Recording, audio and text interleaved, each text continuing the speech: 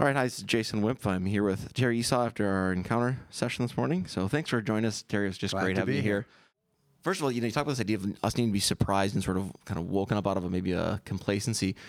Is that something you think is unique to American spirituality, or is that something that's globally we as believers need to be kind of waking up to? Well, I would say it's a human condition. Sure. I might think it's a little worse in the Western world. Maybe Western Europe, the U.S. A lot of Africa. I think they live their spirituality, their faith on their sleeve a little bit more, I think. Mm-hmm. But yeah, here in America, I'd say it would not hurt us to get shaken and awakened a little bit. Sure. So yeah. What do you think leads us to being in that position? How did we get here? Well, in some ways, life is pretty good here. Hmm. Whenever life is good, you tend to lose your awareness of your need for God, I think. You become, like you said, complacent. And our culture, well, I don't know if we want to get into this, but there's a lot of what's happening with Christianity in our Western culture now that's not all that connected to Jesus. Mm-hmm. Or the politicization of Jesus, where hey, God's on my side, so he obviously isn't on your side. Right. We do that with sports. We do that with our politics. We do it with all kinds of stuff, and it's like sometimes I think God's got to be up there going, really? Yeah. You think that I'm choosing your side over their side for what reason? So I think some of the reason that Christianity is dropping off in there, the nuns, the non-involved, non-religious, the nuns are increasing so much is because we've done it to ourselves. Sure. We've tied Jesus to things that are not tied to Jesus. And our culture is looking at that going, well, if that's who Jesus is, I'm not all that interested, So then as you're talking to people and interacting, like the story you told of the guy on the bike, how do you try to separate that a little bit? Because you start to say, hey, here's kind of what I'm about. And they start to hear some of this talk about Jesus or even religiously sounding language. Yeah. Are there ways you try to differentiate that, or how do you? Unfortunately, if you come right out and say, I'm a Christian, that's a lot of the baggage. It's like the word evangelical, too. It's right. like there are a lot of words now that have baggage to them that are not what we would necessarily want to be tied to us. So, at some point, you just have to go. You just have to go on with your life. And for me, so much of this is about relationships. And I hope that once people get to know me, they go, oh, you're not a Christian because you're a Republican or whatever. Your faith is something different than politics. Your faith is something different than your economic condition. Mm-hmm. But sometimes you actually have to spend time with people before they can stop judging you for what Christianity has become in our country to a great degree. Yeah. Another thing I can hear some of our community asking about is, how do we know that voice you talked about? I'm kind of jumping topics, but that voice you talked about is God and not my guilty conscience for not helping somebody or just my own internal voice. How do you sort that out? Well, I sort it out imperfectly. Sure. I can't say with 100% that I know God's voice when I hear it, or because my voice filters in at times, and I question. I think I question things more than the average person, but maybe not. I don't know. Maybe we all do.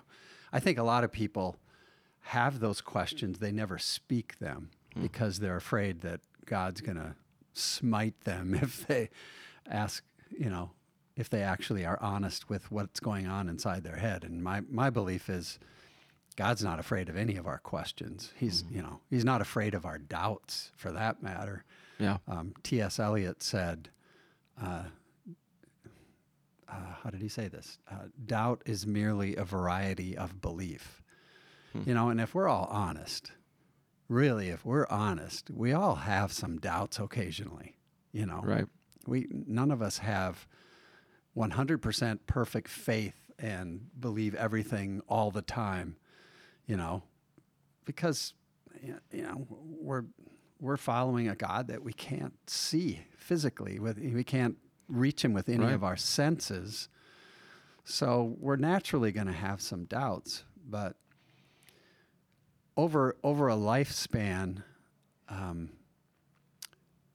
there's enough validation of the presence of God in my life and the presence of his interactions with me during the day that I go, man, this is a pretty real deal going on here. Yeah. You know, and the older I get, the more I have, you know, I can stack experience upon experience and interaction upon interaction where I go, God showed up there. Mm-hmm. And that's kind of faith building for me. And it, you know, as your faith builds, your doubts diminish. Sure. I don't think they ever go away. Maybe, you know, some people. I don't know. I think- Probably not. I mean, it's just one of those things, like you said before, we're talking about an intangible thing that we're pursuing. It's Right. It's hard to feel like we'd ever get to this like certainty. Yeah. I mean, I've been married for 41 years. I'm still learning things about my wife, Right. and I live with her. Yeah. Right. So, you know, it's only natural to go, I'm still learning how to understand God. And will I ever fully understand God? I'm pretty sure I won't. Yeah. And if I could, I'd actually be disappointed in God. Yeah.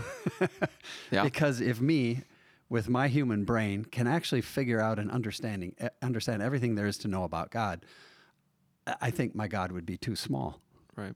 And I actually don't want that God. I want a God who's a little bit above my complete grasp. Oh, absolutely. Absolutely. There's Question. mystery, you know. Yeah. There's got to be some mystery to this whole thing. Otherwise, I don't know. That's part of it. What makes it enticing and attractive, you know. Well, I mean, Paul kind of alludes to that in parts of Romans where he talks about like this loving and needing of a God who is other than us, right? Like Right. pursuing something grander than us because Yeah. looking to ourselves doesn't get us what we need. We Yeah. need something bigger than we are.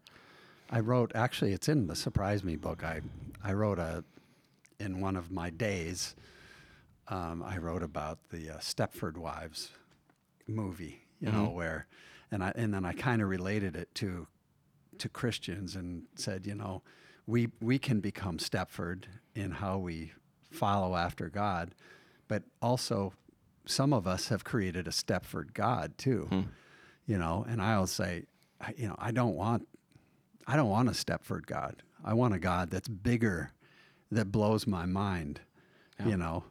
Otherwise, he's not worthy of my devotion. You know, he's too. If God is too much like me, that's a disappointment. Yeah. Yeah. Last question for today.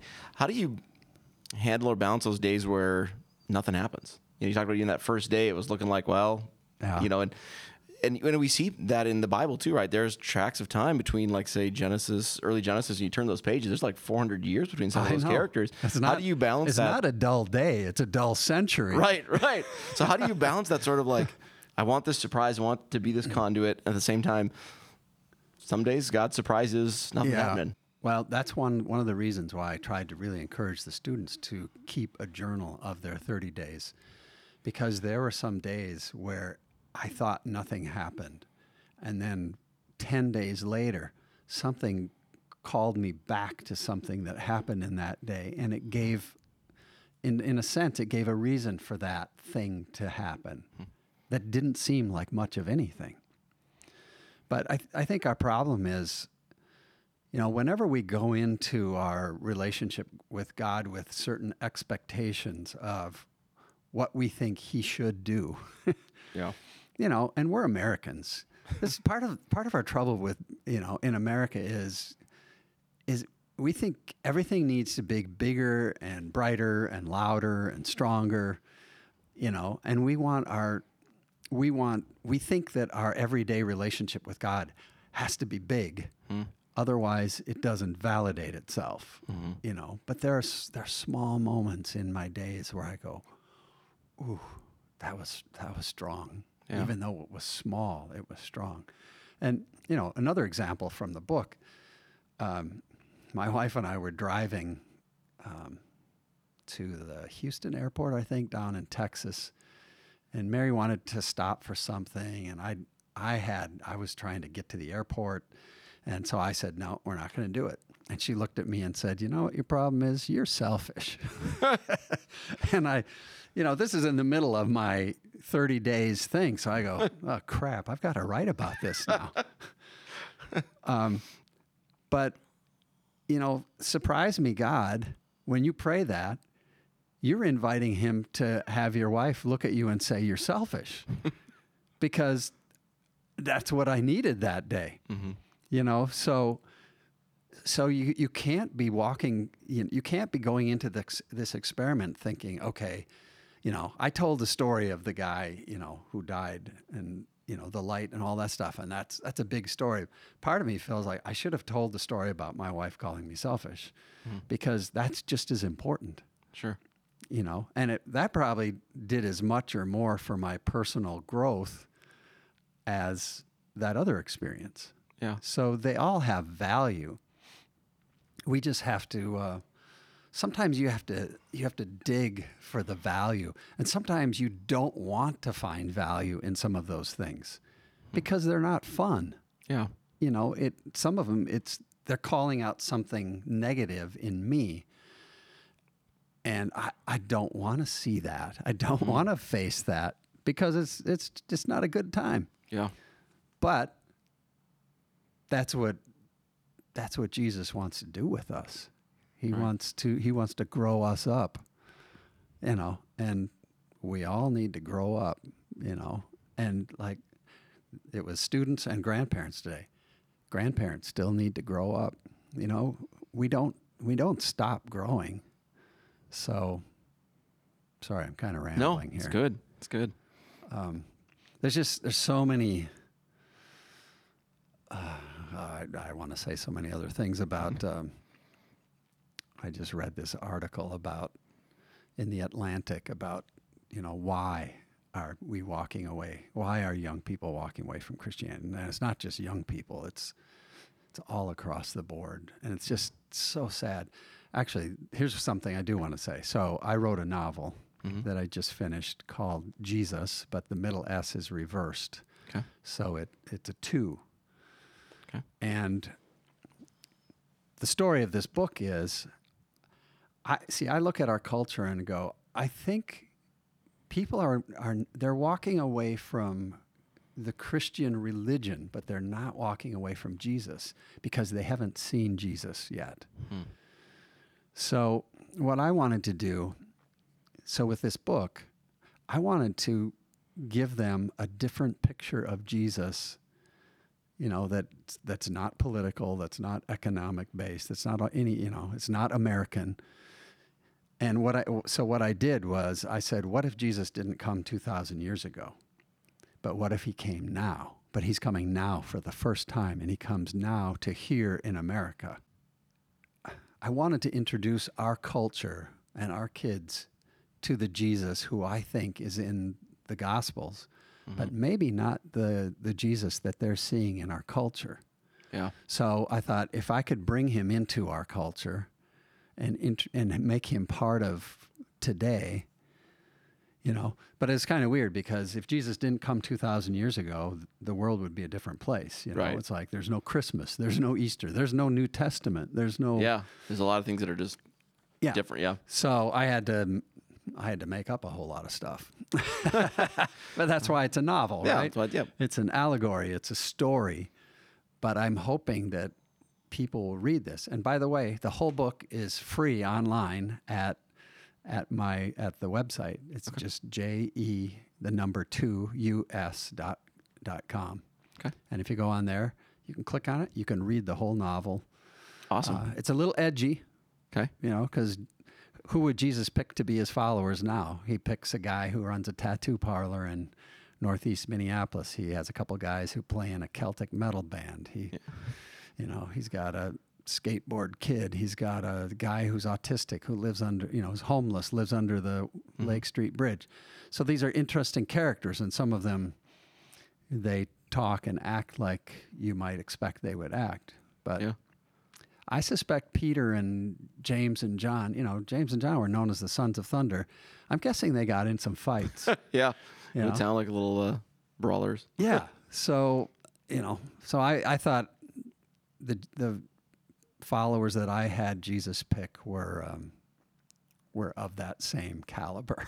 It sounds very Midwestern as well, or Minnesotan. Well, it takes place here in Minneapolis. Okay. Yeah. So they say write what you know. Well, thanks again, Terry, for joining us today. It was great having you on campus, and we look forward to hearing from you more. So, yeah, thanks. Great.